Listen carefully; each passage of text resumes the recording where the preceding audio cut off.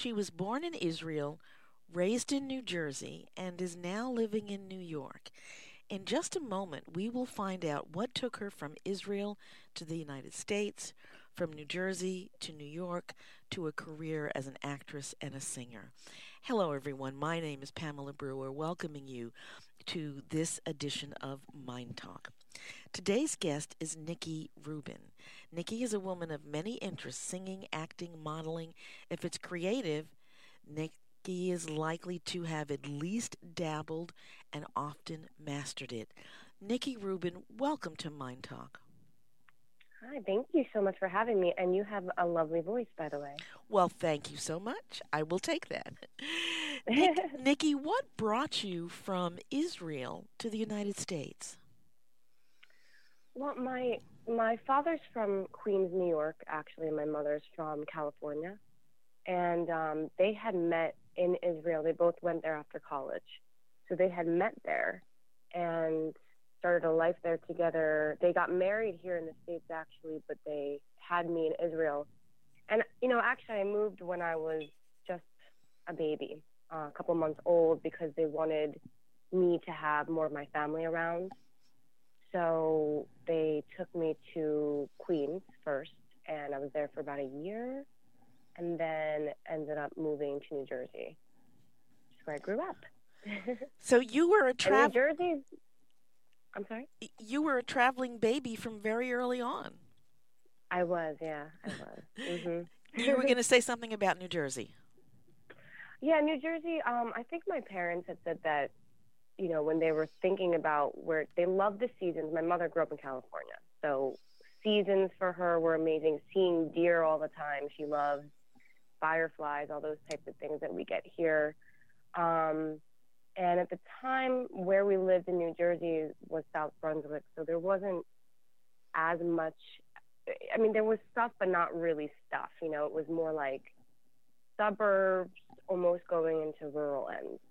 For you, it sounds like, even though you were born in Israel, I mean, you literally grew up in the United States, so this was not something new to you at all. Correct. This was your home, this was your life, this was your world. I want you to tell us about Sam the Popcorn Man. I love talk. That's my grandfather. I love talking about him. My father's father, when he came from Russia as a little boy and was always very entrepreneurial and really thought about what that American dream stood for since he was a kid. So during the Great Depression, even as a child, he was selling American flags and different things like that to help bring money in for the family. And then, years later, he ended up working for a movie theater. No, it was for vending machine company in the different theaters. And one day the vending machine fell over and he started selling things outside of the vending machine. Oops. And he ended up going on to create all of the, the way that we do things now with the stands and people going around and selling these things straight out like that. That was my grandfather. And he went on to learning that in the South, they had popcorn, and at like the drive-in movie theaters, they would eat popcorn. So he decided to bring that back with him and start selling it in the movie theaters here, which is why we have it. And it's such a staple of movie theaters. And, he went on to own movie theaters and opera houses and such like that, different theaters around the tri-state area. But that's why he's Sam the Popcorn Man, because he's the reason why we eat popcorn here in movie theaters. Well, that is quite a legacy, I have to say. I know, it's really amazing. When I was a kid, he used to give us these gigantic bags of popcorn, huge, like feet, maybe 2-3 feet tall. And I would go around school selling it. It was this whole thing, So your love of arts and being an entrepreneur, those, at least in part, came from Grandpa Sam the Popcorn Man.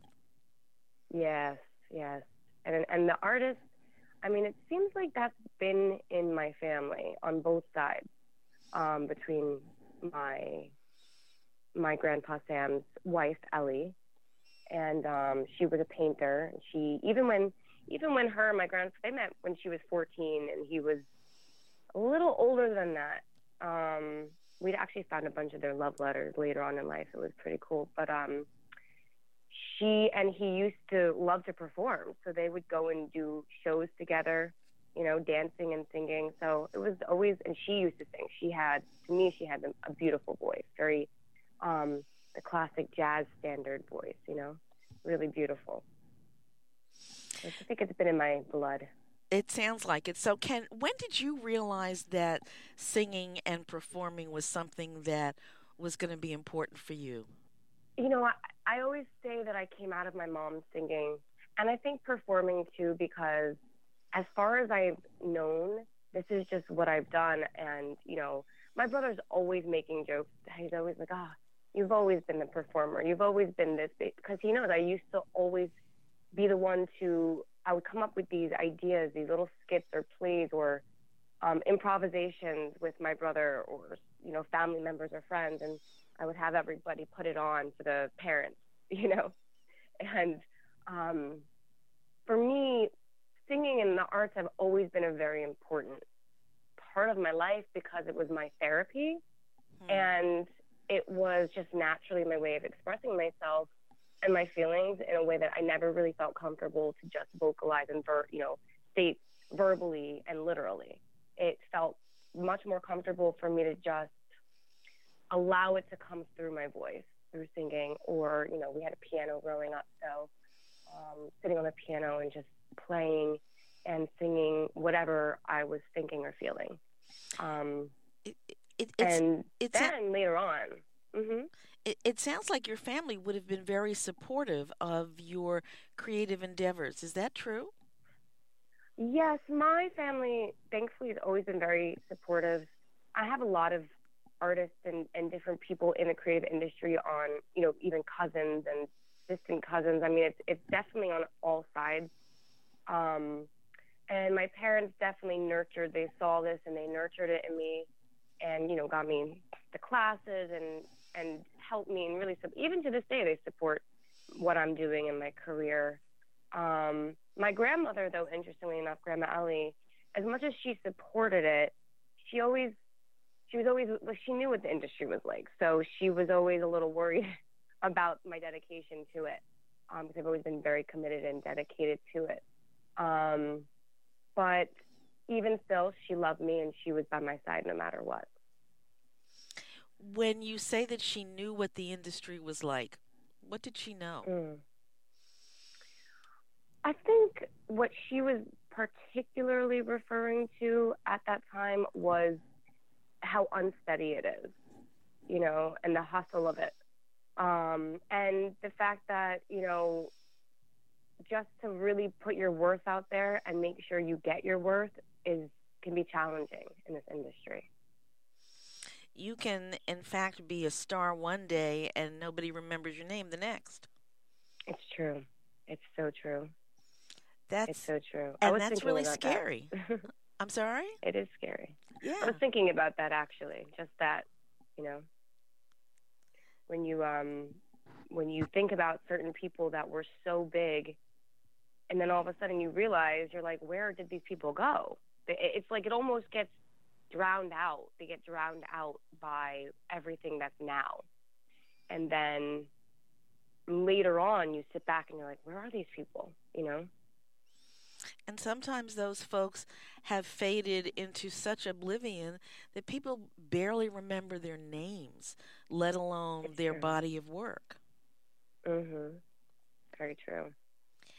Nikki, we're going to go to a break, but as we go to a break, we're going to listen to some of your music. Folks, stay right where you are. You're coming up on a treat.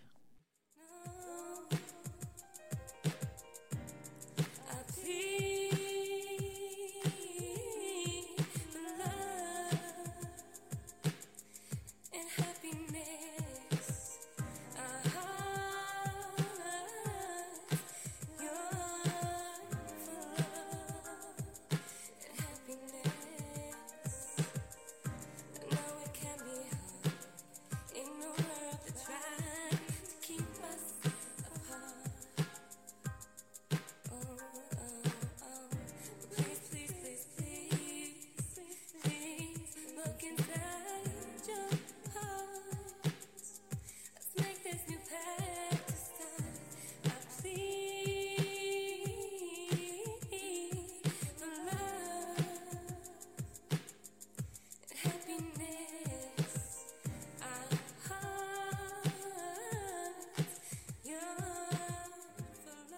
Nikki, tell us about the piece that we've just heard a tiny portion of.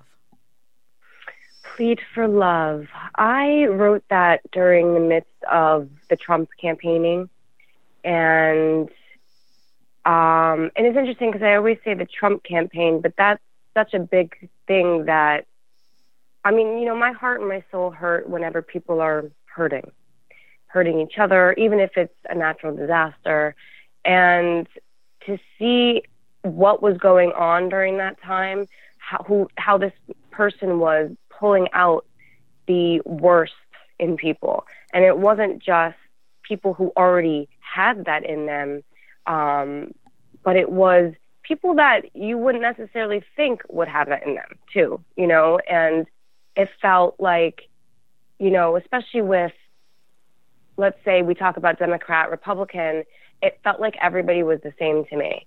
Okay, you claim to be a good person, you claim to stand for this and that, but then at the end of the day, everybody was very aggressive and violent and angry, and I don't think people handled themselves at all very well during that time. And it felt like everybody was just against each other and very divided. And it wasn't just one group of people or the other. It was a lot of people were just becoming, it's like people still talk to this day how they lost friends over that experience, So this song came from that. As you create music and words, when it comes out of something that for you feels so painful, is that a difficult process? That's interesting because on one hand, it needs to come out. And I've always found that me releasing it through poetry or song makes me feel a little better. And especially with this ambition to have other people connect with it and feel something. So it's not even just about me anymore. It helps it to flow out. So the difficult part is to probably have to really face the truth and the emotions that come with that, to have to sit there and say to people, like, I plead for love and happiness is something that I wish that nobody ever had to do. I feel that as human beings, we're meant to love. We're meant to be there for each other. If you look at the way the whole world works, I mean, nature, it's an ecosystem. Everything has its ecosystem to work together. It's natural. Nothing is conscious in a sense to the level that we might be, but at the same time, human beings don't function like an ecosystem as a whole as human beings. And so the fact that I don't feel like human beings are living up to their true potential, number one, but then the fact that I even have to sit there and feel the need to plead for love for people and happiness and for people to wake up and try to love each other more and, be together and work together, it definitely makes me sad and it makes me angry, but those can be difficult to navigate because, you don't want to lose hope and faith, and you don't want to feel that way towards people and feel that like humans are not capable of getting it together. I have a kid, I have a 5-year-old, so the best thing I can do is hope for the best, so it can be challenging in that way. You have a 5-year-old who is living, as you've said, in some really challenging times. Mm-hmm. And it doesn't matter what quote unquote political party you are a part of or aspire to emulate, these are really hard times. And your little one is hearing about them. Fair statement? Right. So as they are being heard about, what do you say to your child? As your child is hearing about, hopefully not as much as is out there, but is hearing about the ugliness, but yet is seeing mom really trying to create beauty. Whenever I hear about something going on or I see something or she's home doing something or, even like sometimes with our animals, she'll get like, it's so interesting because she looks at them like almost like people, the way that my whole family does, I guess, really with our pets. But sometimes she'll get jealous, like, as if it's another kid doing something on purpose for her. And I'm like, honey, we have to be nice to each other. We have to be loving to each other and try to be understanding and listen to each other and sit back and sometimes, just take a breath first and then let's talk about it. Hopefully everything I'm doing will work. And my goal is to kind of make things engraved into her that when she's older and having to make, or choosing, of course, to make choices completely on her own, that she'll be able to have this moment where she stops and thinks and says to herself, okay, is this the nice thing to do? Is this treating people correctly? And at the same time, making sure that I'm good to myself too, but it's got to be this nice balance. We have to still look after each other. So I just try to speak. I really talk to her like an adult. I really talk to her. I break things down for her. I really don't say just because, I really give her explanations for everything. I try to give her scenarios to relate to, when things, of course, when she's doing something really sweet and really beautiful and really kind and really loving naturally, she's got such a caring side to her. She sees people maybe it kind of, and she's really good at picking up on it, maybe in pain or sad or stressed or something's going on. She'll ask, how are you doing? Are you okay? And I make sure to point that stuff out too, how that's so sweet, that's so kind. And she's like, oh, you know what? I'm going to give this to this little boy over there. I'm like, that's so nice of you. They'll really appreciate that. And I actually just had this moment with her where it was a big learning lesson because, she's very fortunate. She's growing up and, I'm not with her father, but he does co-parent, and she's got a lot of love on both sides. And she's very fortunate for that. She's got a good life from both of us. And, I have to really make sure to teach her and educate her on not taking that stuff for granted, and that there are people who are much less fortunate than her and us. And recently there was a situation where we were in New York City. We were waiting for her father to come get her from my car, and a gentleman had come up to the car and was saying that he needed he needed money for food and such like that. And, I try not to really give money because, unfortunately, I don't want to feed to people's bad habits that might have gotten them in certain positions or enable them. So if I have food or water or something, anything like that on me, I will always give that, even if I've maybe eaten or drank it. I mean, obviously, if they don't have to take it, but I feel like if they're really hungry, then they'll consider these things, and really thirsty, and they're putting it to the right place. So, we had a pomegranate in the car that day, and I remembered that. So I gave it to the gentleman, and, he went off. And then my daughter, and it's interesting because she, brought it up recently too, and that had happened maybe about a month ago. And I've had to really explain to her, because she was like, well, I wanted that pomegranate. I'm like, but we can go get another pomegranate anytime. We're fortunate enough to be able to go at any moment to a store and go get a pomegranate. And that gentleman needed food. So we had it, we were able to provide it, so let's give it to him, and it's like, on one hand, she gets it, and then that's when I'll relate different experiences to her that maybe she can grasp personally. Like, what if you were at school and you forgot your lunch and you were hungry and another kid didn't want to share their food with you? You know what I mean? And I just think that's important too, that, I just try to give all angles for her to understand, because on one hand, I get it. You know what I mean?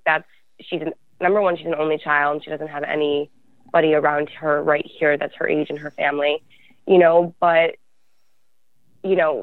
as much as I can to try to help her understand now so that later on she'll just do it, just be that. It sounds like perhaps, and I don't know if you've done this already, but it certainly sounds like creating music for children her age and up, really tackling these social issues and these sort of growing up and becoming a good person issues would be an interesting project for you. We're going to take a That would break. be. We're going to take a break, and when we come back, we will continue. Folks, you are listening to a conversation with Nikki Rubin. Nikki is a singer. She's an actor.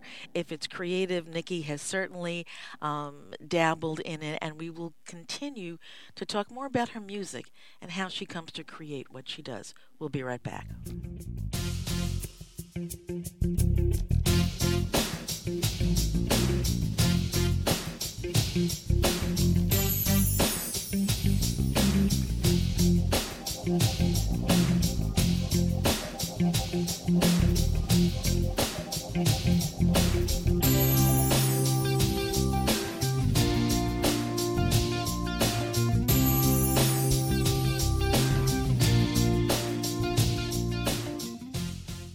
Nikki, you work with a number of independent artists. What made you decide to do that? I've just always been somebody that, was interested in connection and opportunity. And the people that I've worked with, it just kind of has happened that way, where they've approached me and wanted to work, and if I felt that it could be an interesting collaboration or project, I've gone and I've done it. And, I also love things that are different than me as a challenge too, and to learn and to grow in a different way than what I already know. So it could be fun to work with different people, If you had to describe your particular voice, your talent, how would you describe yourself? Well, I'm a very, eclectic person in general. So I think that's important to note, because I have a base for sure, which is jazz, blues, and soul, and which just comes out naturally. But I love things from all over the world. I love music. I love textures. The same way that I love to work with different people, it's kind of the same for my taste.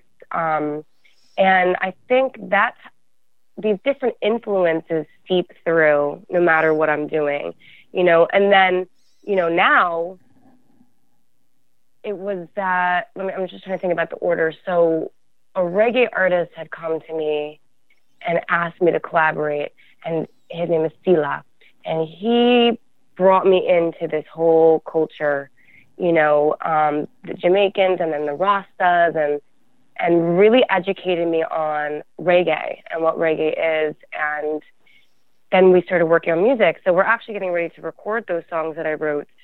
I've been performing them already.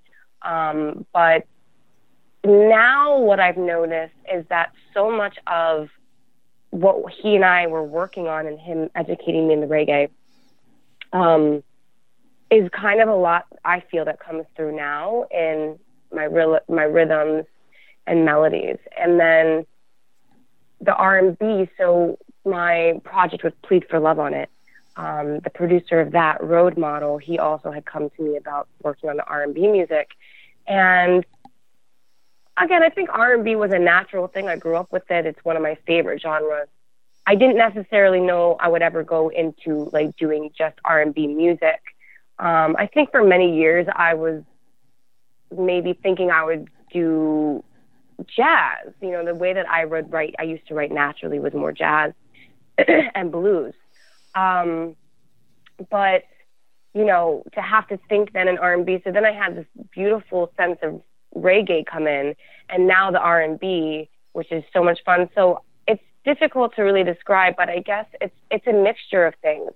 Definitely jazz, definitely soul, And then you have the R&B and reggae. What I had learned was actually like their jazz and blues.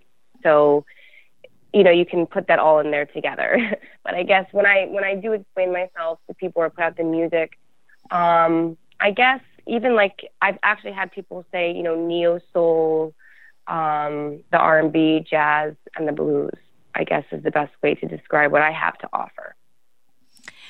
For someone who is trying to break into the industry, I know that's a loaded question, but in the few minutes that we have left, can you give some tiny bits of advice? Yeah, I think that number one is believing in yourself that, no matter what happens, that if this is what you want to do and this is what you feel you have to do, then you have to know that it is possible for you to achieve the type of success you want, because everybody measures success differently and has different goals. And I think one of the biggest things that's helped me all these years to stay committed and dedicated to my arts and my expression is purpose. And I knew when I was younger that the arts were very powerful and that they can help change people's thinking and emotions. So I already knew that was something that I wanted to do, that through the arts. So I kind of already had this little purpose to go from, but then it became bigger than that with music, where I was like, well, I feel like, I know I want to help make a positive impact in the world. I don't have the financial means to do it in a huge, quick way. So let me see. I think we all have something to offer.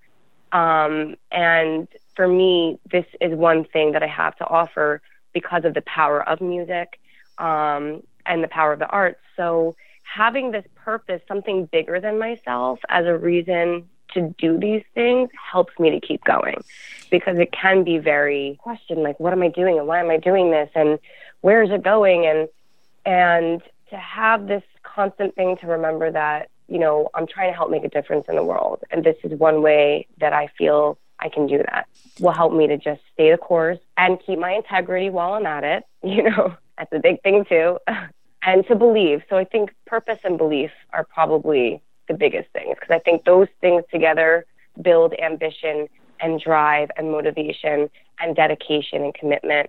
And those are things that you need if you're going to be successful in this industry. Nikki, how do people learn more about your work and what you're doing? My social media handles are the best way right now. I am working on a website, but I'm very slow with it. But my Instagram handle is at Nikki Rubin, NIKIRUBIN.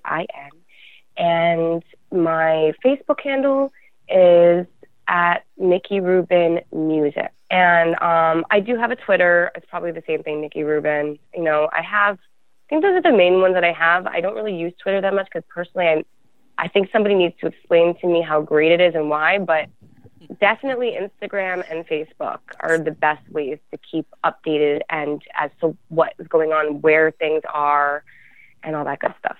Sounds good. Nikki, thank you so much for joining us today on this edition of MyNDTALK. And thank you for sharing your music and your perspective. Thank you so much, Pamela. Thank you. And folks, thank you for joining us today on this edition of MyNDTALK. MyNDTALK is brought to you daily as an educational public service, and it is not intended to replace any work that you might choose to do with a medical, mental health, or other professional. MyNDTALK is always available on demand by going to MyNDTALK.org. MyNDTALK is produced by Jim Brown and 26x2 Communications. Be sure to go to the MyNDTALK.org homepage and sign up for our free weekly giveaway and the free weekly program guide. And remember always, folks, if it's unacceptable, then it's unacceptable. You take care.